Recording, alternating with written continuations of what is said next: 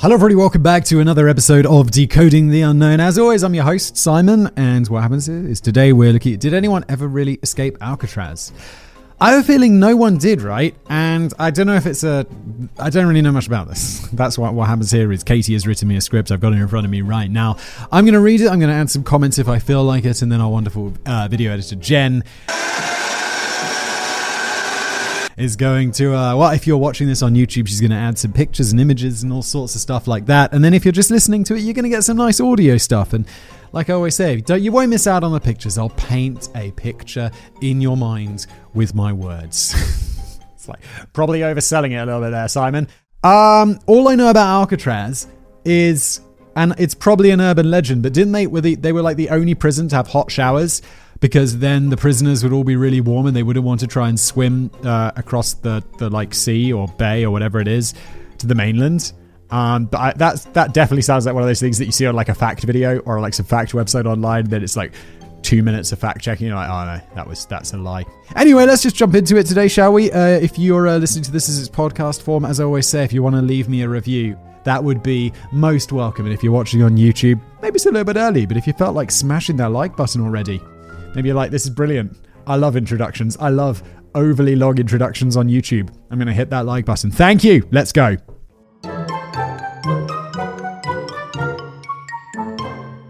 Prison cells, an isolated rocky island, freezing cold waters, and man-eating sharks. There's no man-eating sharks.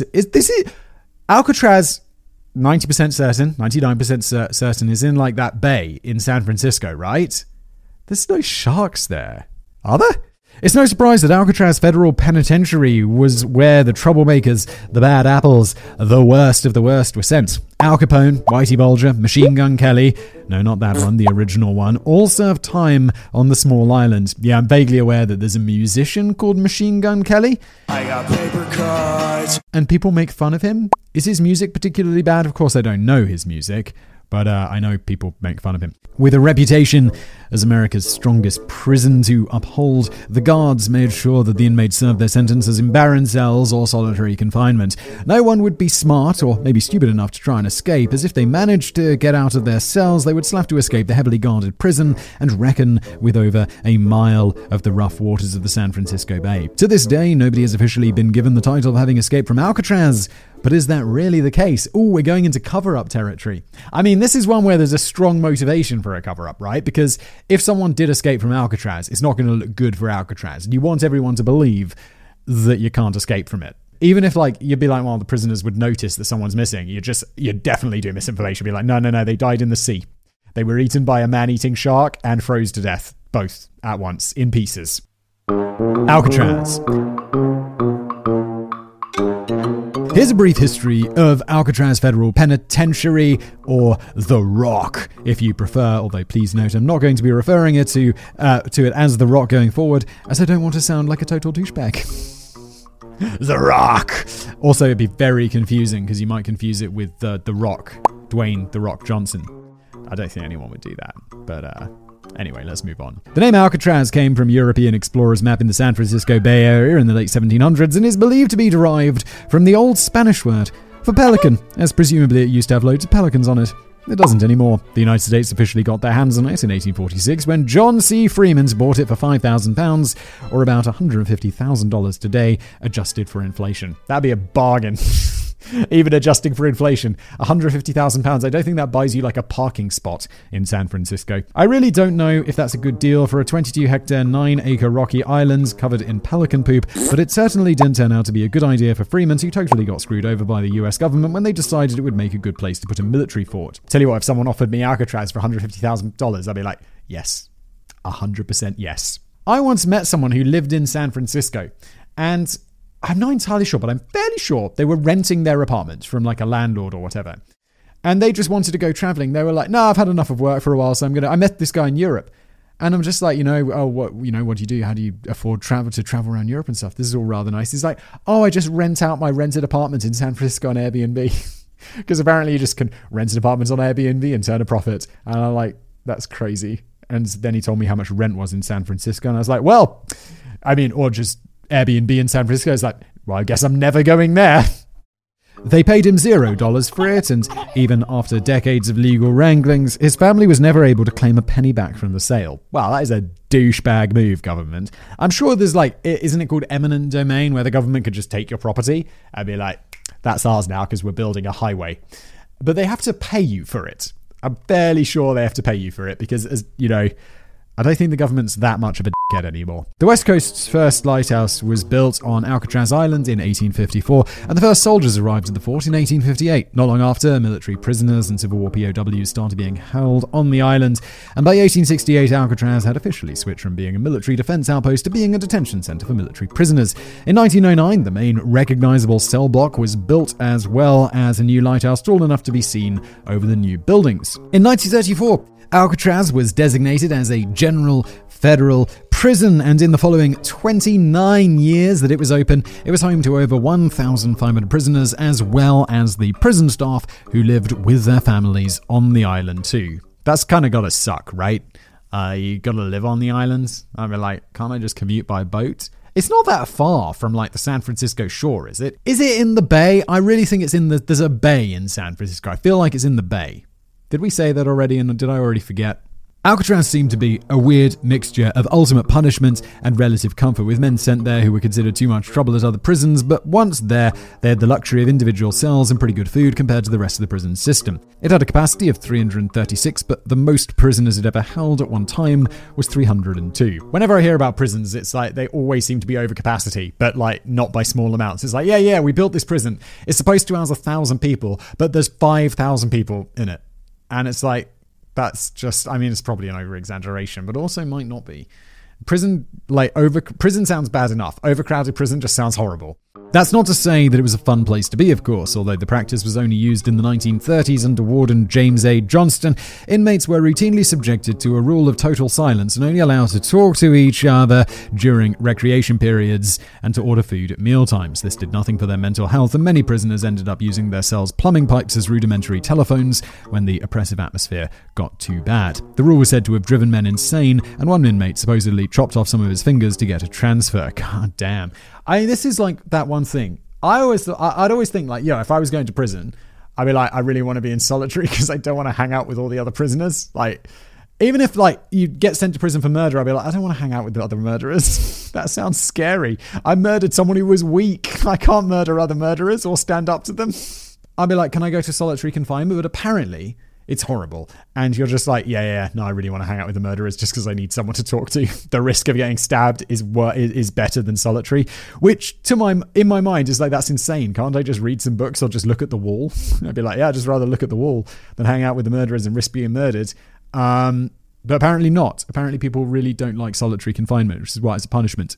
Anyone caught breaking the rule was punished with solitary confinement. Well, there we go. In one of the prison's notorious D-block cells, what was known as the dungeon, the underground remains of earlier buildings. Once tales of this treatment eventually started filtering out, this simple rule of silence was considered so inhumane that the US Attorney General wanted to shut the whole prison down. Well, that's okay. Just let them talk to each other. Be yo, warden, you're fired. You're a bit That's crazy and inhuman.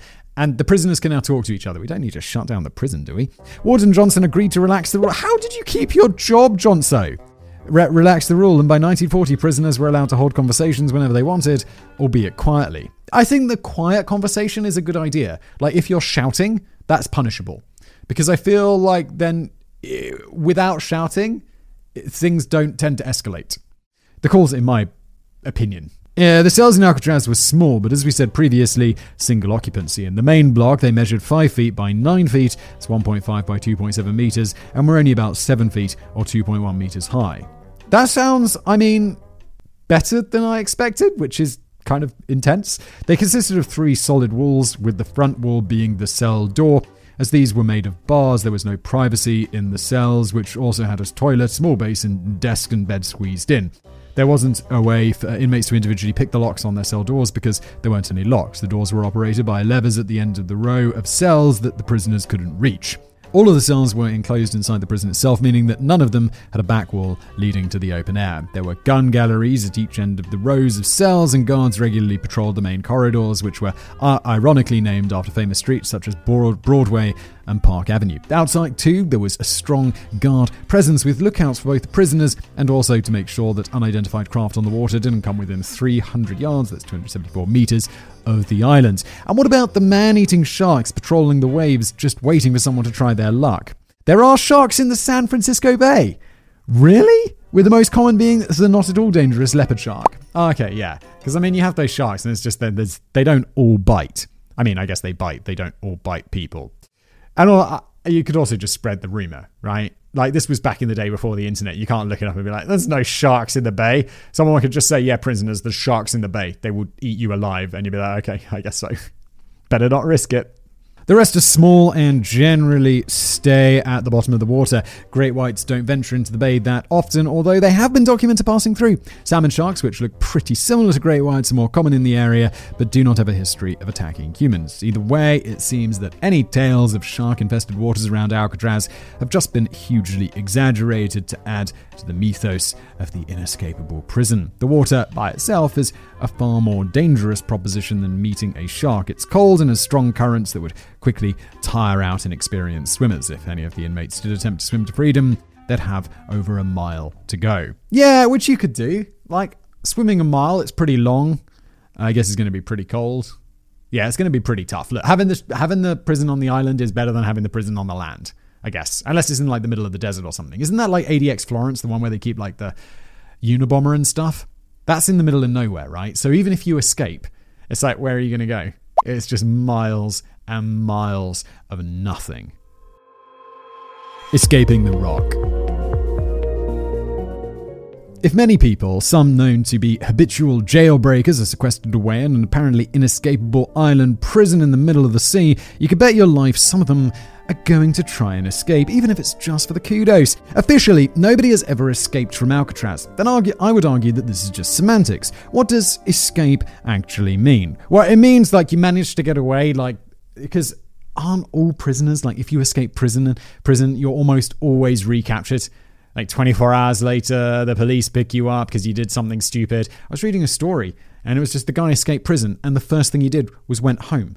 It's like, bro, I mean, kind of a double bluff in a way, because if I was the police, there's no way I'm sending guys to this guy's home. He's not going to go to his home, but I guess they did because they picked him up at home and sent him back to prison. But that does count as escaping prison. You just got put back in prison later. If you made it, if you got away, I'm saying from the prison system, like if you got to the shore and were escaped for 24 hours, you 100% escaped prison. If you got to the shore and were captured immediately, you didn't escape prison. We'll go over some attempts in a minute, but surely if a prisoner managed to leave the island, that counts as escaping, even if they were recaptured or died. It depends where they died. If they died in the swim, I don't think they escaped prison. I would say escaping prison is getting to shore and running off. The authorities are sticking by it though, and they just concluded that in the most contentious escape attempt, the man merely drowned. Don't worry, we'll be coming back to that one. It's kind of the whole point of the story. First, let's look at a few of those other escape attempts. In all, 14 attempts were made over the course of Alcatraz's 29 years as a federal penitentiary. That's almost 2 a year, which is pretty good going for a place with such a fearsome reputation. The first escape attempt happened in 1936 when Joe Bowers just decided that he had enough one day and started climbing the prison's chain link fence. After ignoring warnings from guards, he was shot and fell down to the shore below, dying from his injuries. Yeah, well, that guy definitely didn't escape. It's like, dude, what are you doing? Why are you even trying this?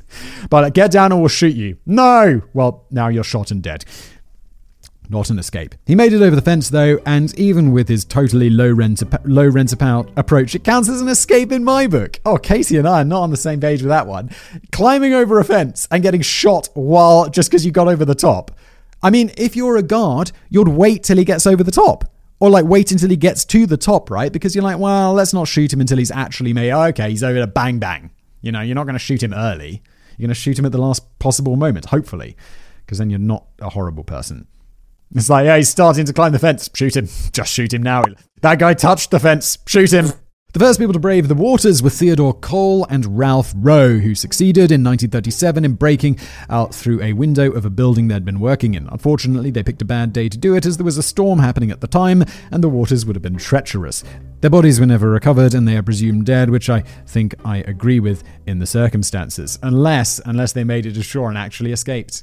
Seems very unlikely. The award for my favourite escape attempt goes to John Giles in 1945. For his prison job, he worked at the loading dock, and one of his tasks included unloading army laundry that was being sent to Alcatraz for cleaning. Eventually, Giles managed to steal enough pieces of clothing to make up a full army uniform, and one day he got dressed up in it and stowed away into the army boat heading back to the mainland. That is genius. I mean, it's very simple, but I love it. It's like Catch Me If You Can style.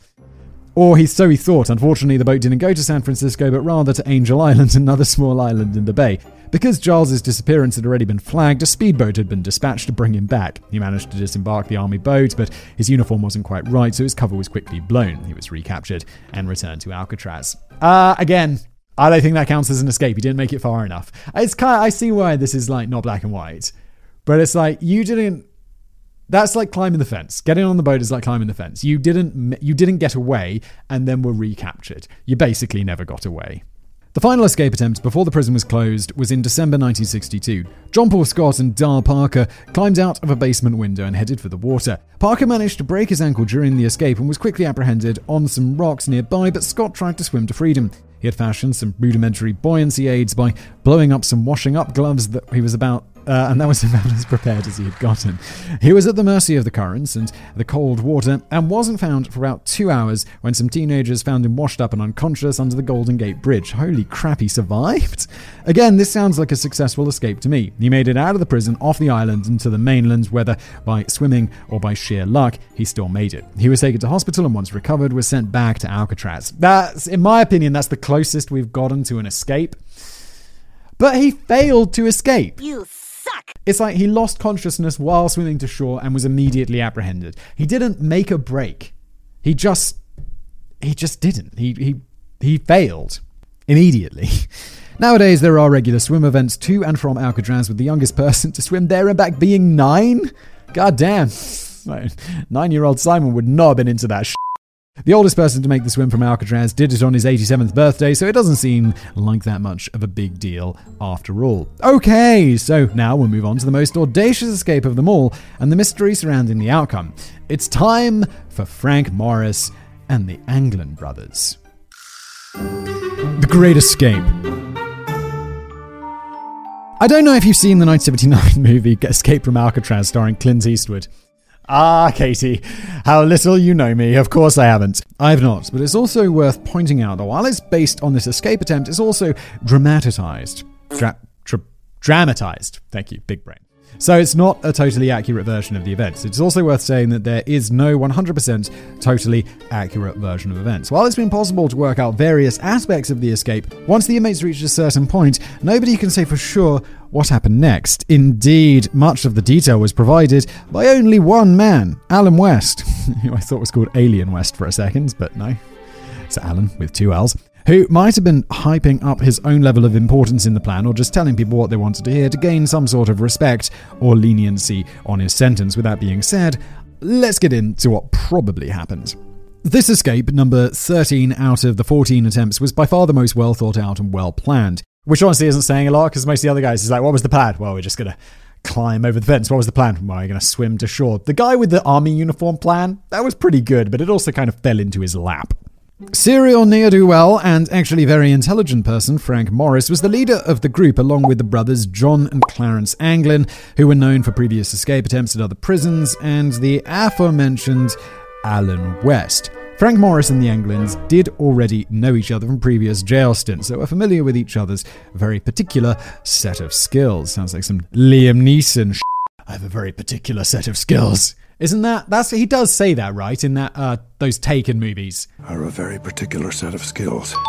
The Anglins were in adjacent cells, which was not an unusual arrangement for the sake of keeping the peace, and Morris and West were also next to each other. Over the course of several months, starting in December 1961, the group used things such as old saw blades that they'd found and other makeshift tools, and managed to dig out and enlarge the vents in the back walls of their cells. They worked on these every evening from about 5:30 to 9 p.m, with one sawing away and the other as a lookout. As the holes got bigger, they covered them over with painted cardboard. I have to say, there is something super fascinating about prison escape, right? Like, these guys just all they've got to think about all day. You're in prison. What else are you going to do? Sit in the cell and think of ways to escape. It's just, I don't know why it's so interesting, but it is.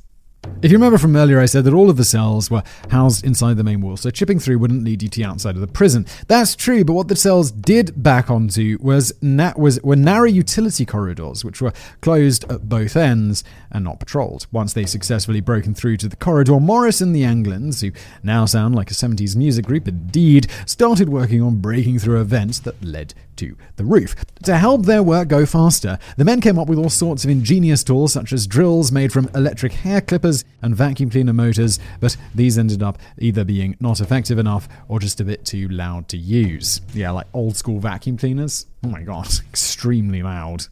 This is really some Prison Break stuff. Not like, obviously this is a Prison Break, Simon, well done, you big brain. I mean like the show, where it's like a super elaborate escape from prison. We did it, was it this? Maybe it was a Casual Criminalist. This is another podcast they do, a Casual Criminalist, and the guy kept escaping from jail, but it was super simple. His wife just flew a helicopter in and just picked him up. He grabs on and off they go. And then it's like, season 17 of Prison Break, Michael Schofield's like up to some crazy ass shit that just seems wildly unnecessary. Just get someone to have a helicopter mic. Come on.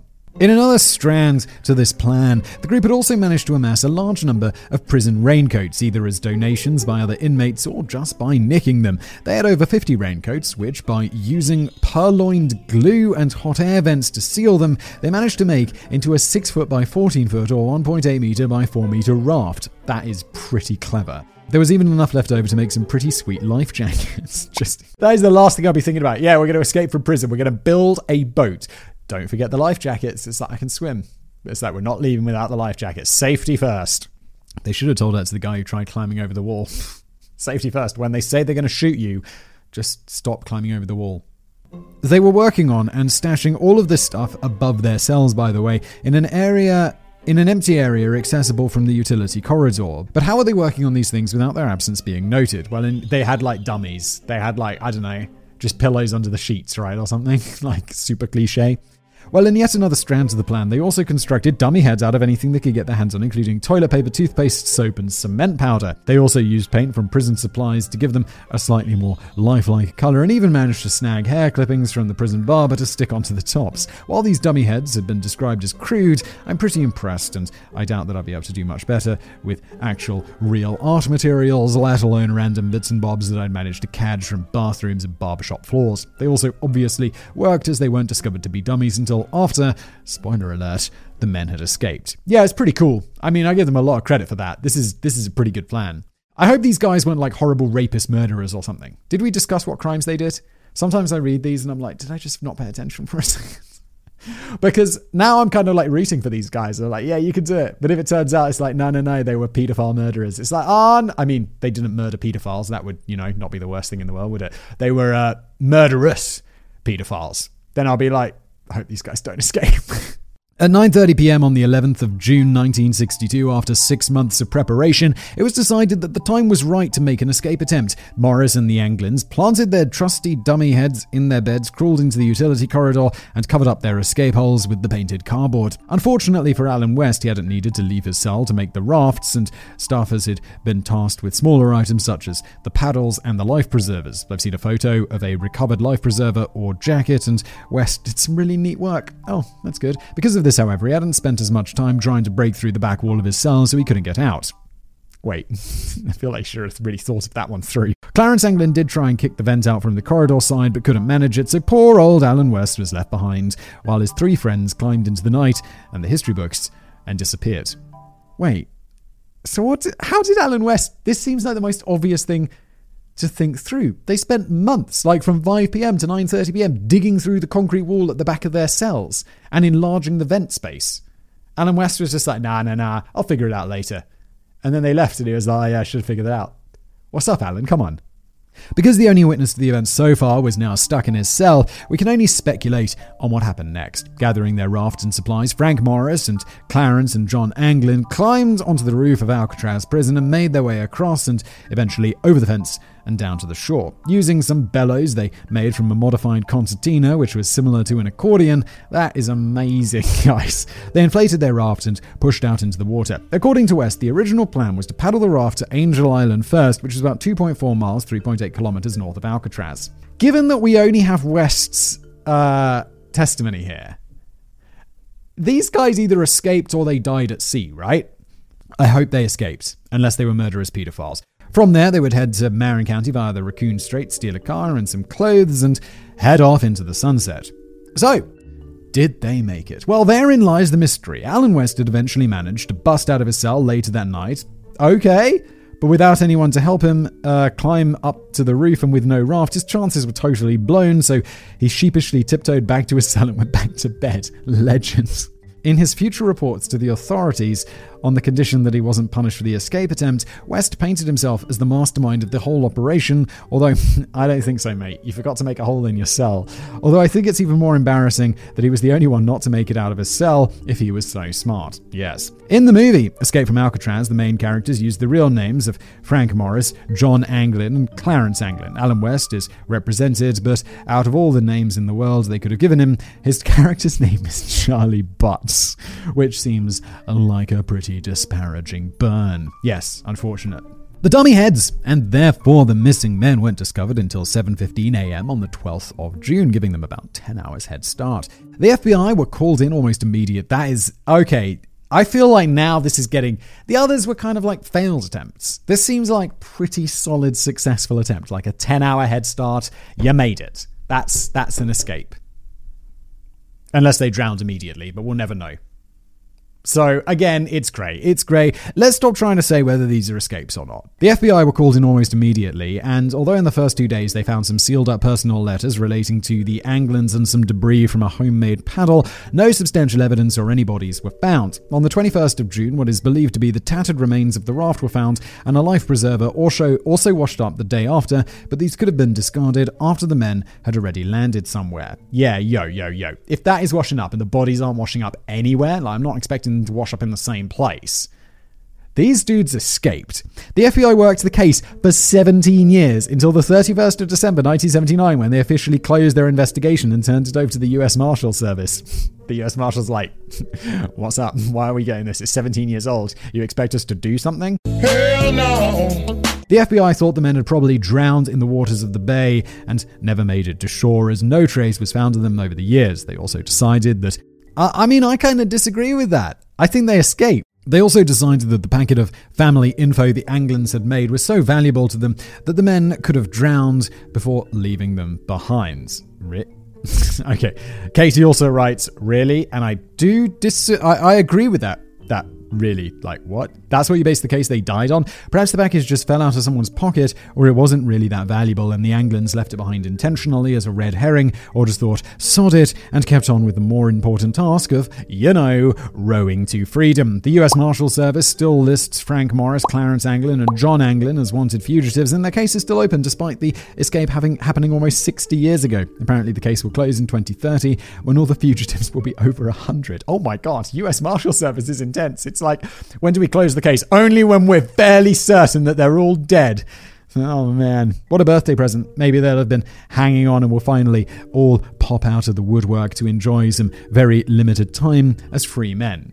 There's going to be a statute of limitations, right? Or does that not apply to escaping from prison? Because then it's like, you haven't finished serving out the punishment that's been dished out to you. But then escaping prison's a crime in itself. Surely there's something's going to expire there. Although, I'm not a lawyer, I have no idea how any of this stuff works. Maybe once you're convicted, that doesn't count anymore.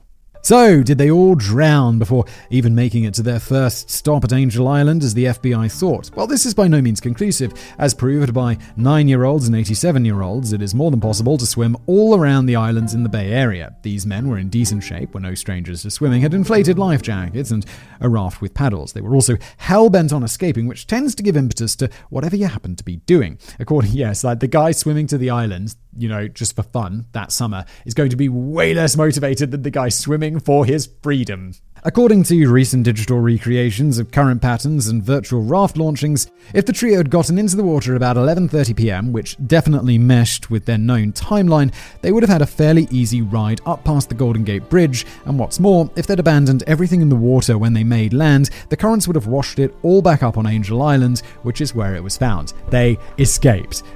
Although then they managed to live on the run all this time. I feel like the people who escape prison always get caught later. Just as compellingly, though, the computer model also showed that if the raft had been launched prior to 11 p.m., again within the probable time frame, they probably wouldn't have been able to handle the current and would have been carried out to sea. There have been many reports of a raft found on Angel Island with footprints leading away from it, but this is literally all the information we have. Well, if they were washed out to sea, it's unlikely for it to come back in and wash up on that island, right? So it's more likely they departed later, took it to shore, and then they're... Right? That would make more sense. It was in a typed-up FBI report with no follow-up. Wait, what was? Oh, the raft on Angel Island. So they found it. There was no follow-up. The raft wasn't actually there. Only shreds of it were found. If the men had followed the original plan and made it to Angel Island, this would prove they landed there. If they caught a different current, they could have passed Angel Island altogether and gone straight for the mainland, meaning that the footprints were not theirs and were just coincidentally close to where the debris washed up. The lack of bodies is also kind of a point in their favor, although at least 2 other escapees drowned without their bodies being recovered. How do you know? People known to have jumped from the Golden Gate Bridge have also never been found, despite recovery operations being quickly launched. The currents really can be treacherous, and if you're caught in one and end up being pulled out to sea, the chances of rescue or recovery are very, very slim. There was a body found floating after the escape in what was apparently the prison garb of shirt and denim trousers, although it wasn't spotted until over a month later, and the boat that spotted it didn't get that close and didn't even report it until October. What are you up to? By the time it was recovered, it had deteriorated to the point of no longer being identifiable, if it was even the same body at all. While some people thought it must have been one of the 3, others thought it might be the body of a much more recently deceased man, and that it was unlikely that the body would still be floating 4 months later. The jury's out on that one. Don't we know that? I mean, don't they have those death farms or whatever they call them? Probably not death farm. There's like where they do experiments with dead bodies to see how fast they decompose and stuff. I'm fairly sure I made a video about it on some other channel I do. And they, just to see. Surely they put a body in a tank and been like, well, 4 months with some salt water. Is that body still going to be there in 4 months of like being washed around, or is it just going to be disintegrated into various pieces? I feel like it's not going to last like 4 months, right? There's going to be like a skeleton left. And also fish will eat the body and all that nasty stuff. It's also unlikely that the men had any outside help, like a boat picking them up or a rendezvous with a friend or family member. For one thing, it would be almost impossible to arrange anything like that, being stuck on a rock and all. Also, they seem to have decided on the spur of the moment to make their escape that night, meaning that if anyone was enlisted to help them, they would have been hanging around every night for a long time for the men to make their move. Unknown boats weren't allowed anywhere near the island, and the Anglin family, who were farm workers based in Florida, didn't have the ways or means to help their brothers out. Morris was an orphan with no other family to call on, and even if they did have associates willing to help out, the 3 had been moved to California, far away from their previous networks. Well, they're missing out on one of those like famous tropes of prison escape movies. You've got to bring someone in who's like in the mafia or like super rich or something, because they're the guy who has the contacts on the outside to like arrange the car or the plane to pick people up. Look, I've learned a lot from the TV show Prison Break. You got to bring on, what was the dude's name? The mafia guy? The gang guy? I don't remember. But he was the one who arranged their plane. So what other evidence do we have for their survival, apart from just hoping that these scrappy underdogs managed to stick it to the man? Yes, I know they were all hardened criminals, but after all that effort, you've got to root for them a little bit. Okay, let's root for them. Assuming they're not murderous pedophiles. There were several sightings over the years, including a tip that Clarence Anglin was living at large in Brazil in the mid-1960s. The FBI did even go and check this out, or maybe it was just it's a thin excuse for holiday. I'm like, if I was in the FBI, some guy was like, yeah, we've really heard that he's having an absolutely wonderful time at the Four Seasons in Brazil. I'd be like, well, we better go check out that Four Seasons resort and hotel, better we? Because, I mean, we've got to make sure. I think about 2.5 weeks would do it nicely. But nothing came of the sighting. The Anglin family was extensive, with Clarence and John being 2 of 13 or 14 children. Their mother played down their place in her affections by bemoaning their criminal activity, but it may just have been a facade to keep their whereabouts a secret. At the beginning of the search, the Anglin family was, understandably, under huge scrutiny and pressure from the FBI. They probably didn't have anything to do with the escape attempt or much knowledge of where the men were, but if they did, they certainly didn't spill it. As the years have gone by, however, it seems that they are more amenable to getting the record set straight. A few members have said that Clarence and John's mother received roses and signed cards from her missing sons over the years, and that as a family they all believed the brothers had successfully escaped. There was even a Christmas card sent to their mother the first year they escaped, signed by John. There were rumors of a suspiciously disguised pair turning up at the funerals of both their mother and father, but presumably no one snitched on them at the time. Yeah, all of this is just super circumstantial and in my mind isn't really important. It's, I don't know, you can't rely on all of this stuff to to show that something's true. It's super circumstantial. One of their older brothers, Robert, apparently admitted on his deathbed that he had been in touch with both Clarence and John a few times when they were on the run, and John's nephew, David Wilder, has been quoted as saying, "We have a lot inside the family that we haven't shared." How infuriating, but it does give a spark of hope to the survival theory. Well, just wait until they're over 100 and spill the beans. What was happening in 2030?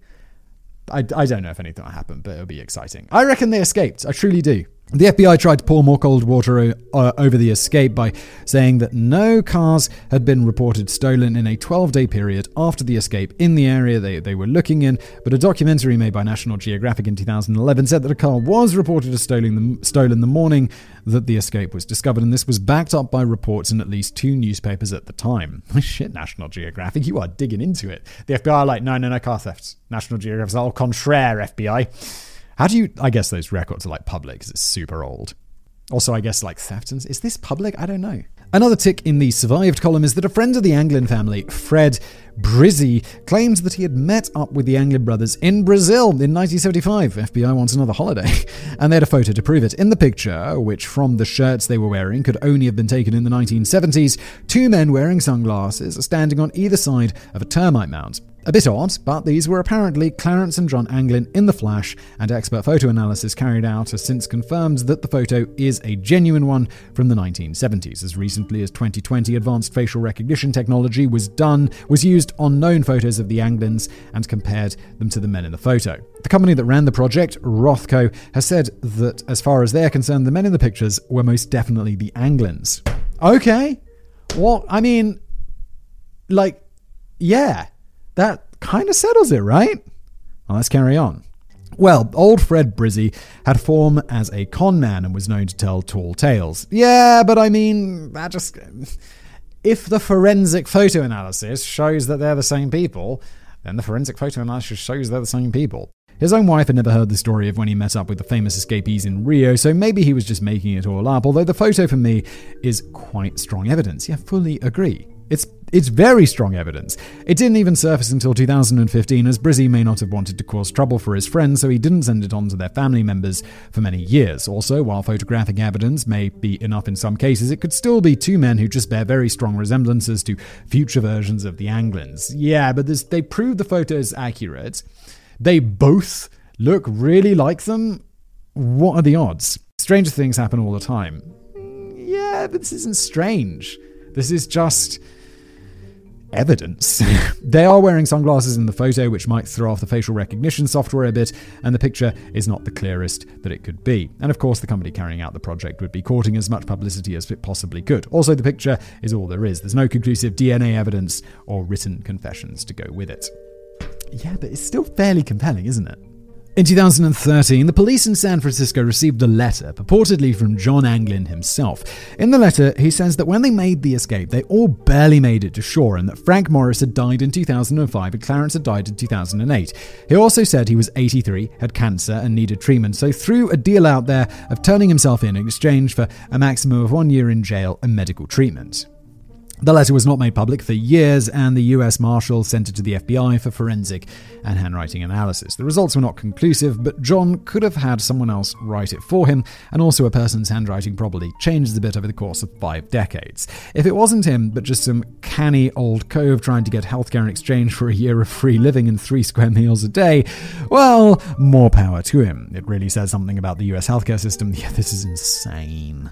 That people are prepared to spend a year in jail in exchange for getting treated for an increasingly common illness. The claim wasn't investigated any further, and nobody, John Anglin or fake John Anglin, got taken up on the offer. Oh, that's such a shame. That would have been cool. I mean, not cool. It's a horrible situation to be in, that you have to exchange prison time for cancer treatment, but it would have been nice to know a definitive conclusion to the story. Several people have confessed helping the trio carry out their escape over the years, but they've all been dismissed as just lies, basically, with no concrete evidence for or against the 3 having made it.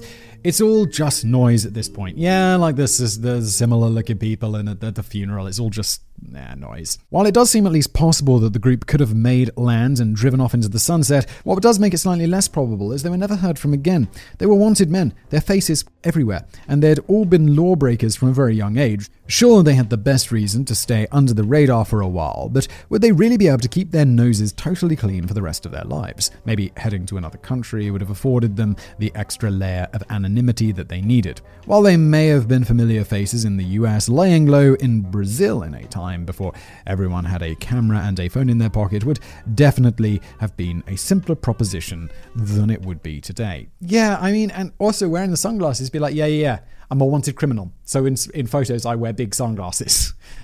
Fairly sensible precaution. There haven't been any leads or credible sightings regarding Frank Morris, but if the letter is to be believed, he also survived and kept in touch with the brothers until his death in 2005. Officially, Frank Morris, Clarence Anglin, and John Anglin are recorded as missing and presumed drowned by Alcatraz Records, but I think there's more than enough stray threads to cast doubt on the official version.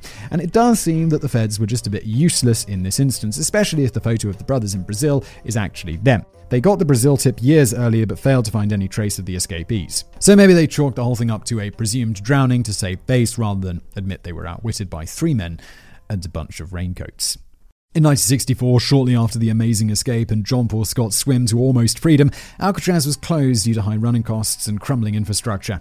In 1969, in a rare show of unity, protest group Indians of all tribes occupied Alcatraz for over a year and a half, bringing attention to Native American issues, sparking activism movements, and calling for the island to be returned to the Native Americans now that it was no longer being used. As time went on, accidental deaths and infighting spelled the end for the protest, as well as the government cutting off power to the island. It officially ended in June 1971. Alcatraz became part of the Golden Gate National Recreational Area in 1972 and opened to the public as a tourist attraction in 1973. I have to say, I'd love to go and see that. It sounds pretty fascinating. Thanks to its rich history, it became a National Historic Landmark in 1986. Now you can visit the island by ferry and see for yourself where John Anglin cut his way out of his cell and possibly into a new life. That is cool. I'd like to see that. I have to say that while it started off as wishful thinking that the men might have made it after all their careful and ingenious planning, with this new evidence that's been trickling out from the Anglin family and the discovery of that photo, Alcatraz may have to grit its teeth and finally mark a 3 in the escaped column after all. Yeah, I have to say, normally, I mean, that's the end of Katie's script, by the way. Normally, if you're regular to this podcast, I'm usually fairly skeptical about all of this stuff, and I'm like, well, yeah, probably not. But this one, I'm kind of like, yeah, I think they escaped. I'm kind of into it. I think they escaped. I think that letter, I don't know if it was genuine, but it seems just bizarre enough to be. But it's kind of noise. But anyway, yeah, I'm kind of into it. I'm persuaded by this one. Great script, Katie. Thank you. Thank you listening at home or watching or however you consume this. If you do want to give it a like and subscribe to this channel, if you're watching on YouTube, that would be wonderful. Thank you so much. If you're listening to it as a podcast, a 5-star review, wherever you get your podcasts, especially Apple Podcasts, by the way, because they're like their podcast ranking thing. The more reviews we get, the more it gets up there and people see it, which is nice. I like that. It's obviously nice when more people listen to the show. For me, at least, encourages me to make more. That would be great. Thank you so much. And as always, I'll see you in the next episode.